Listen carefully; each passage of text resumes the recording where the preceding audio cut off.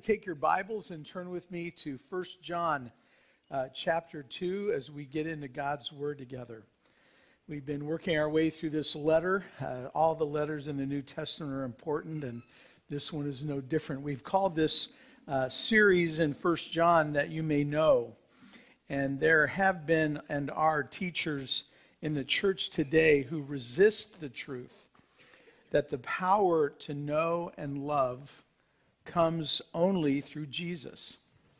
It's no different in the tribe. Even Brad mentioned a bit ago that they have cults showing up in a teddy to try to lead the people astray. So it happens everywhere. No place is exempt. Even in the first century, in John's day, a teacher named Cerinthus, that John would have nothing to do with, taught the wicked nonsense that the divine Christ came on the human Jesus at his baptism, but left him when he went to the cross. The effect of such teaching was to deny that God's divine life is now in us through the Holy Spirit, and that we are forgiven, and that we're empowered by the Holy Spirit to love well. Paul wrote in Romans that the Spirit of the love of God is shed abroad in your hearts by the Holy Spirit who is given to you. And so the death of Jesus, if he was just a man and not God, could never accomplish what God did accomplish through the death of a fully divine and fully human Son. Billy Graham, the evangelist, writes, and you've got this on your outline, thousands of uninstructed Christians are being deceived today. False teachers use high-sounding words that seem like the height of logic and scholarship and culture. They are intellectually clever in their dishonesty and adept at appealing to thoughtless, untaught men and women. And of course, we don't want that to describe us here at Claremont Emmanuel. Some of you might remember the name Jim Jones. He was the founder of the People's Temple, and he led 900 of his followers to commit mass suicide in Jonestown, Guyana, and that included 300 children. I remember when this happened because I had just started seminary at Gordon Conwell, and Kathy, my wife, we were engaged at that time, was going to Bible school at Capernwray Bible School in England. And that was the greatest loss of American civilian life in a deliberate act until 9/11. People who listened to a live audio recording of what happened as it was taking place said that it was very disturbing, even demonic, as Jim Jones calmly urged his followers to drink this cyanide-laced Kool-Aid after having given it to their children. It's heartbreaking. Jim Jones is just one of the most extreme examples of spiritual deception in making something seem like Christianity when it is not. But he's certainly not alone. History is marked by those who, in thousands of different ways, have influenced people away from God and damaged them and even destroyed their lives. In the Bible, there are repeated warnings against those who will seek to deceive us spiritually. In the Sermon on the Mount, Jesus warns about false prophets who are deceptive, genuinely deceptive and dangerous. Jesus said in Matthew 7, they will come in sheep's clothing, but inwardly they are ferocious wolves. Wolves are the natural enemies of sheep. They're dressed as sheep, but they come as wolves, and these false teachers were out to destroy. Paul in 2 Corinthians 11 writes about false teachers masquerading, he says in 2 Corinthians 11, as servants of righteousness. And more often than not, they're dangerous.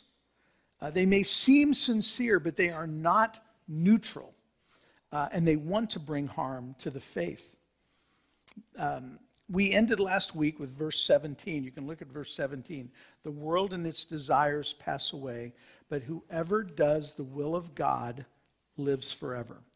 So it's a logical step from verse 17, where John moves from the world that is passing away to the last hour in these verses we're looking at this morning. So John, he's not primarily thinking about the last hour, but that's the transition. And he's thinking mainly about the false teachers. And he calls them antichrists and contrasts them with God's true children that he's writing to. So let's read our passage, 1 John chapter 2, beginning at verse 18. Dear children, this is the last hour. And as you have heard that the Antichrist is coming, even now many antichrists have come. This is how we know it is the last hour. They went out from us, but they did not really belong to us. For if they had belonged to us, they would have remained with us. But their going showed that none of them belonged to us. But you have an anointing from the Holy One, and all of you know the truth. I do not write to you because you do not know the truth, but because you do know it, and because no lie comes from the truth. Who is the liar? It is whoever denies that Jesus is the Christ. Such a person is the Antichrist, denying the Father and the Son. No one who denies the Son has the Father. Whoever acknowledges the Son has the Father also. As for you, see that what you have heard from the beginning remains in you. If it does, you also will remain in the Son and in the Father. And this is what he promised us, eternal life. This is God's word for us this morning. So since the beginning of the church, wherever you find the gospel, you can be sure that close by are false teachers trying to lead astray those who want to follow God. So the first thing this passage teaches us is, number one on your outline, that false teachers' departure confirms they were not believers. John says in verse 18 that the presence of these false teachers is actually a sign of the end times. And the fact that they leave the church proves that they're false teachers. So something we also understand from verse 18 is how important it is that we believe the right things so that we can identify what's false. And how do we know the right things to believe? From Scripture, from the Word of God. The Word of God is the basis of truth. And that's what we base our truth on, the truth of what we know. The Antichrist is coming is one of the things that John says. The Antichrist literally means, and this is on your outline, against Christ. They're the antithesis. The Antichrist is the antithesis of Christ. Satan is completely committed to deception. Jesus described this in John chapter 8, where he wrote this, that describing Satan as a murderer from the beginning, not holding to the truth, for there is no truth in him. When he lies, he speaks his native language, for he is a liar and the father of lies. There will be an Antichrist, and we don't know when he'll come, but we do know that in the end, Jesus wins. There's a lot we don't know about the future, but that is one thing we know. I like what one commentator said. He said, we are not on the planning committee for the return of Christ, but we are on the reception committee. John says in verse 18, the Antichrist, singular, is coming, but even now many antichrists, plural, have come. And so it's the antichrists that are the false prophets who pretend to be Christians but aren't. Their presence leads John to conclude, still in verse 18, that this is how we know it is the last hour. We're in the last hour because the doctrine of the person and work of Christ is God's final word to us. Hebrews chapter 1 says this, in the past, God spoke to our ancestors through the prophets at many times and in various ways. But notice this, listen to this closely. But in these last days, he has spoken to us by his Son, whom he appointed heir of all things, and through whom also he made the universe. What this means is that another authoritative word from God is not coming. We have it in the Word of God. So if someone's bringing another authoritative Word of God, they are false teachers. They're like the final Antichrist in that they will come talking about Jesus, but are ultimately against Jesus. So how do you think Satan would go about trying to destroy the church? Well, you might think he would bring about persecution, but in the history of the church, every time there's been a great persecution, the church has grown. It's just not worked. But here's what he does. He sends false teachers into the church that are, as the Apostle Paul described them, angels of light. They seem like that, who would lead people astray little by little through false teaching. It's a counterfeit. And it's close enough to almost pass as the real thing. There's enough truth in it to try to draw you in and to suck you in. But it's a counterfeit to the real thing. People don't counterfeit $3 bills because a $3 bill doesn't exist. There's no such thing as a $3 bill. People don't counterfeit what's not real. Dr. Haddon Robinson said it like this, it's on your outline. When Satan approaches us, he never comes dragging the chains that will enslave us. He comes offering us pleasure, expansiveness, money, popularity, freedom, and joy. In fact, he never hints about the consequences. He only promises that he will fill all the desires of our hearts. That's how we are destroyed. So over the years, there have been so much wrong teaching, for example, about the second coming of Christ. We don't know when he's going to come, but we know he will come. The founder of the Jehovah's Witnesses, Charles Russell, taught that the world would end in 1874. When that didn't happen, he revised it to 1914. His successor, J.F. Rutherford, claimed that Christ did in fact come in 1914, but he was invisible and nobody saw him. John doesn't tell us why these false teachers left the church. But in the context of the letter, it seems clear that it had to do with doctrinal issues concerning the person and work of Christ, as well as some ethical issues. There have always been those who left the church because they think the church got it wrong. And suddenly, they got it right because God spoke to them personally. Jim Jones, I mentioned earlier, who was a false prophet. For a while, he was a part of a church. But he departed from the faith. And as John says, he went out of the church. And his exit and the subsequent teaching that he had, which was false teaching, made it clear that he was genuinely never a part of the body of Christ, never a part of the church in the first place. One of the founders of Mormonism, Joseph Smith, said he was visited by an angel from heaven named Moroni, who dropped down golden tablets of new scripture called the Book of Mormon. And Joseph Smith had been a member of a local church, but decided the church was corrupt. And he thought God wanted to begin a new church and had, of course, chosen him to begin it. And so Joseph Smith went out and founded Mormonism.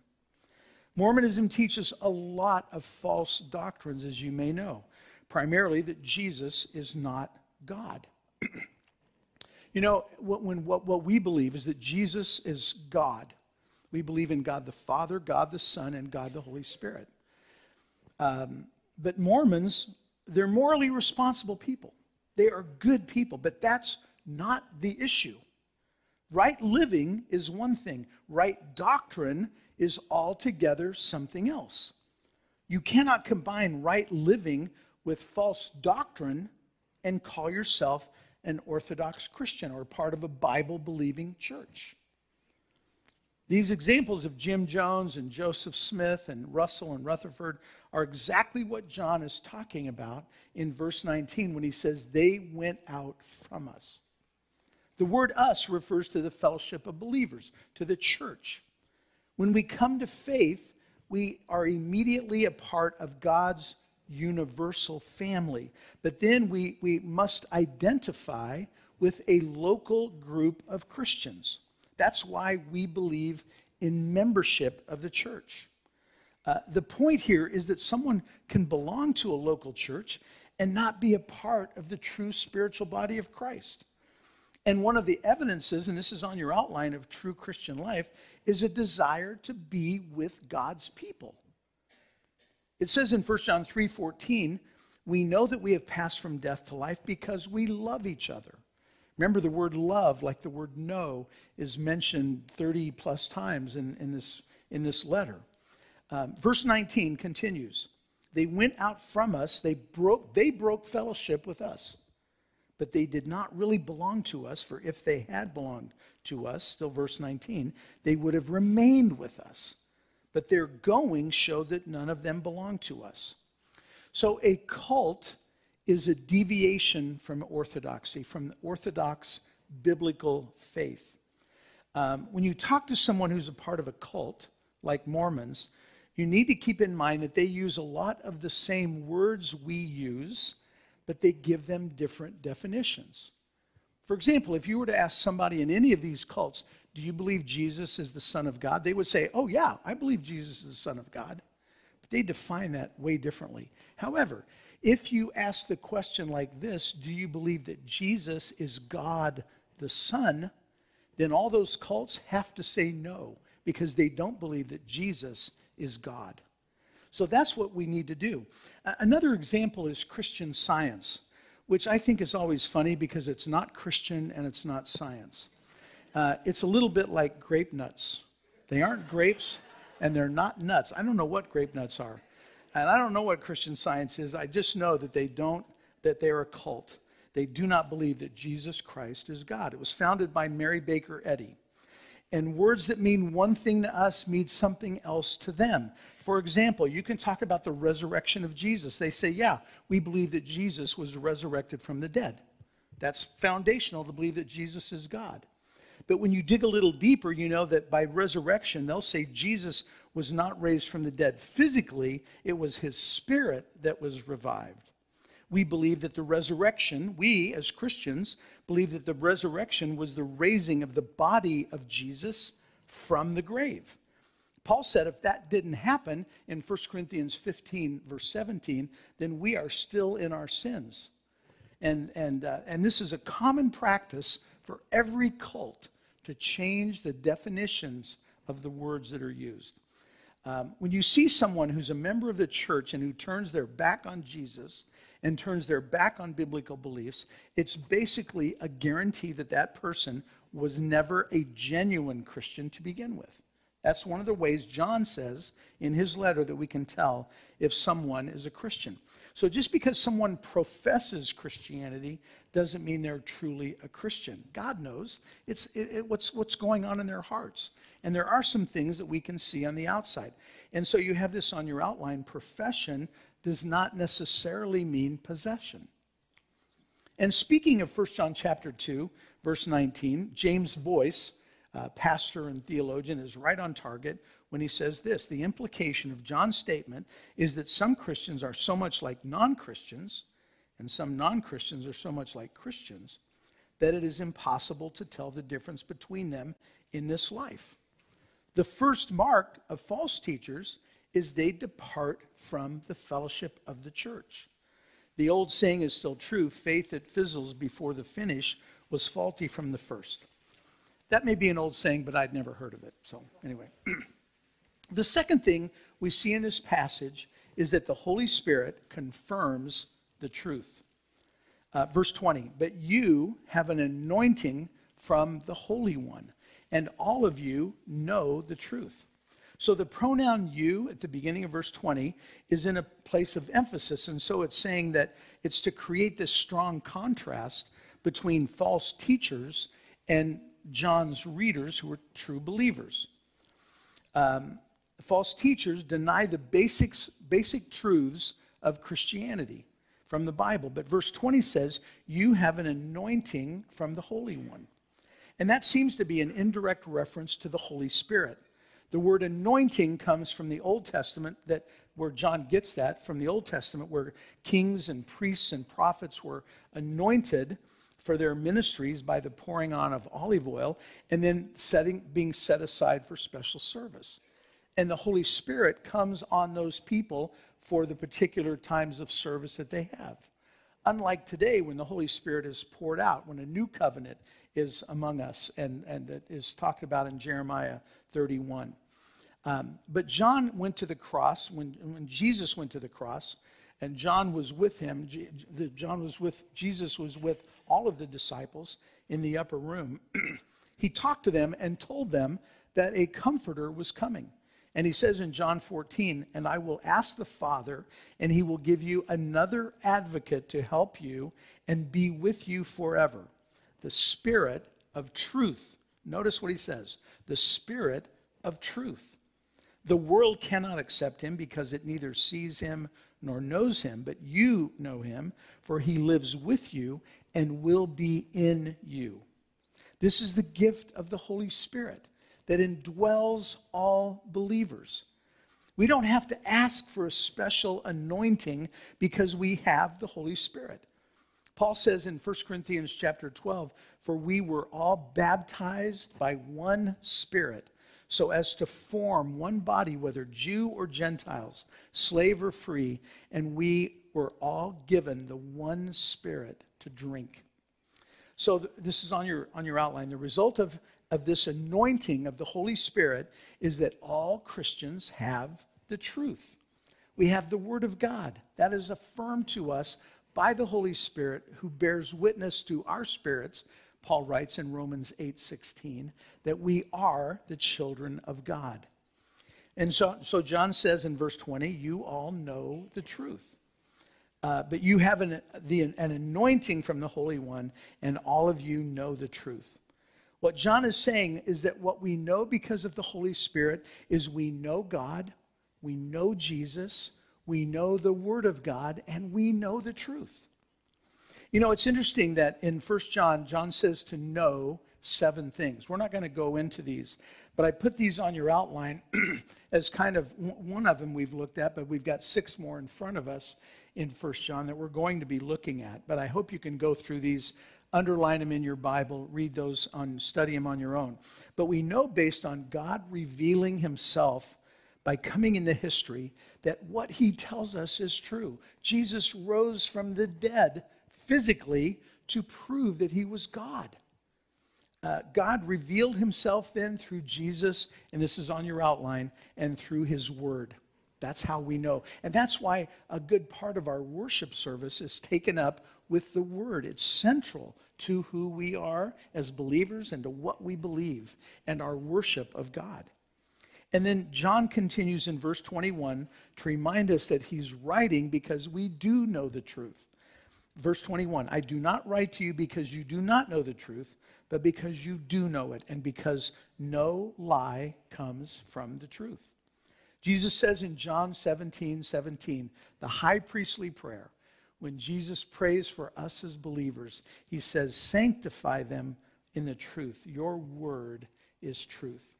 We are justified by God. That is one moment in time.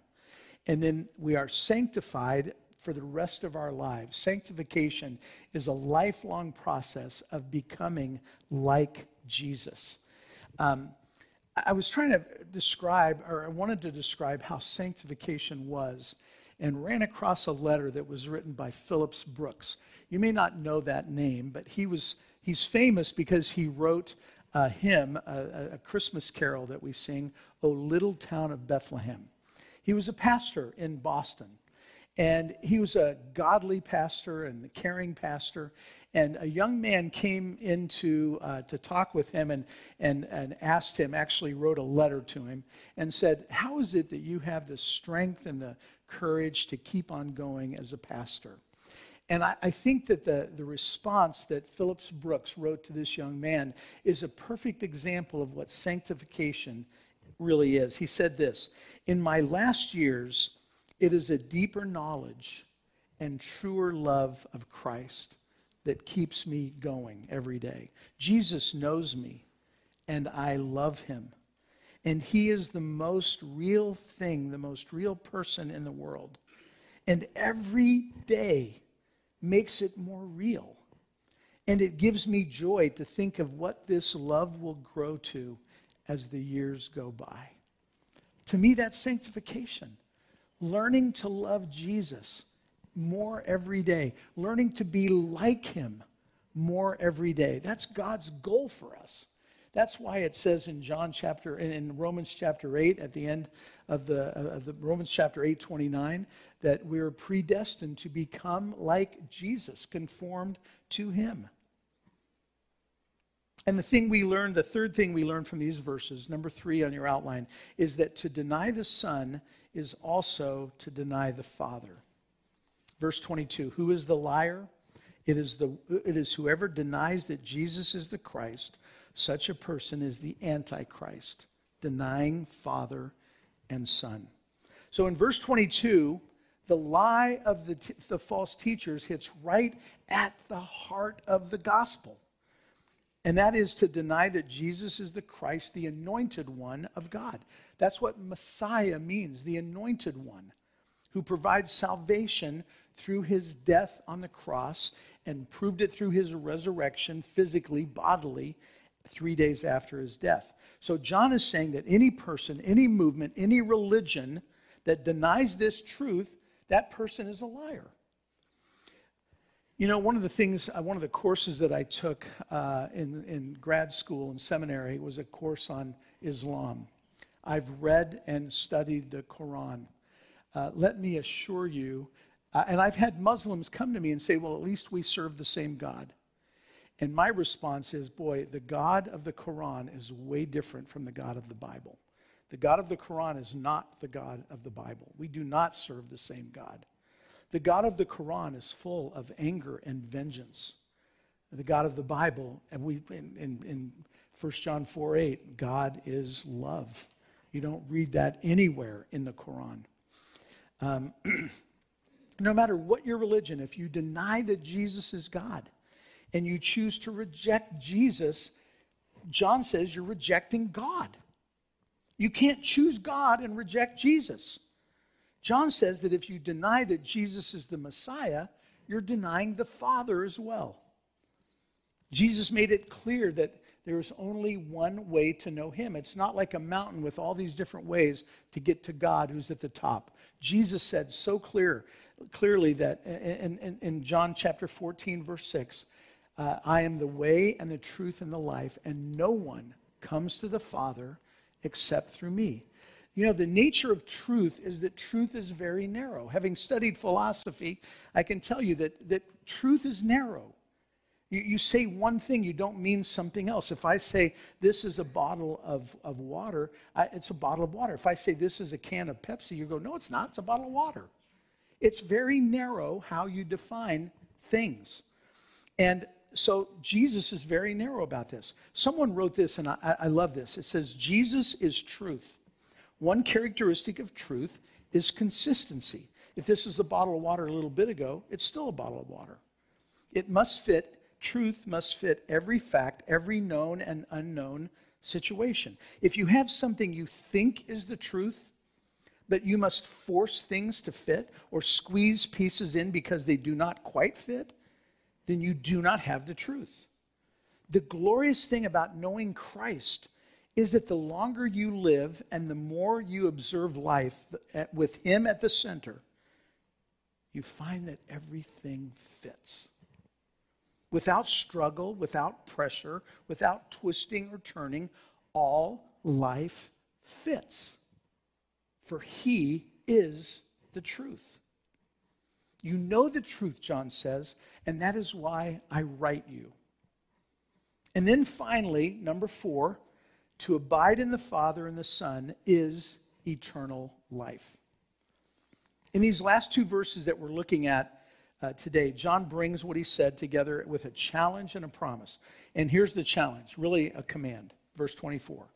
As for you, see that what you have heard from the beginning remains in you. If it does, you also will remain in the Son and in the Father. Like in verse 23, there's a contrast between true believers and false teachers. And we're challenged, we're commanded to let the truth of the gospel that you have heard from the beginning remain in you. And the phrase from the beginning refers to John's readers when they first heard the gospel. So letting the truth of the gospel remain in you means 2 things. Number 1, we accept the truth. But number two, we interact with the truth in such a way that it changes our lives. It changes our thinking. So verse 25 then ends with a promise, and this is what he promised: eternal life. Those who know Jesus, and so they are those who know the Father, who are obedient to the gospel, have a promise of eternal life. And eternal life doesn't start when you die. Eternal life starts the moment you believe. So, after all this, how are we to not be led astray by false teachers? How do we deal with them? How do we overcome the false teachers?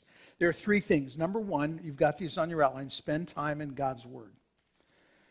When people are in a crisis, when they're in a hospital bed, when they're in jail, when they're going through the roughest time of their lives, what do? They open the Bible and read the Bible. It has such great promises. Like Isaiah said, "Fear not, for I am with you." God, speaking for God, "Be not afraid, for I am your God. I will help you. I will strengthen you. I will uphold you with my righteous, my victorious right hand." That's his promise to us. And the Bible, God's Word, brings us hope in despair. It brings us power in times of weakness. It gives us guidance in dark times in our lives.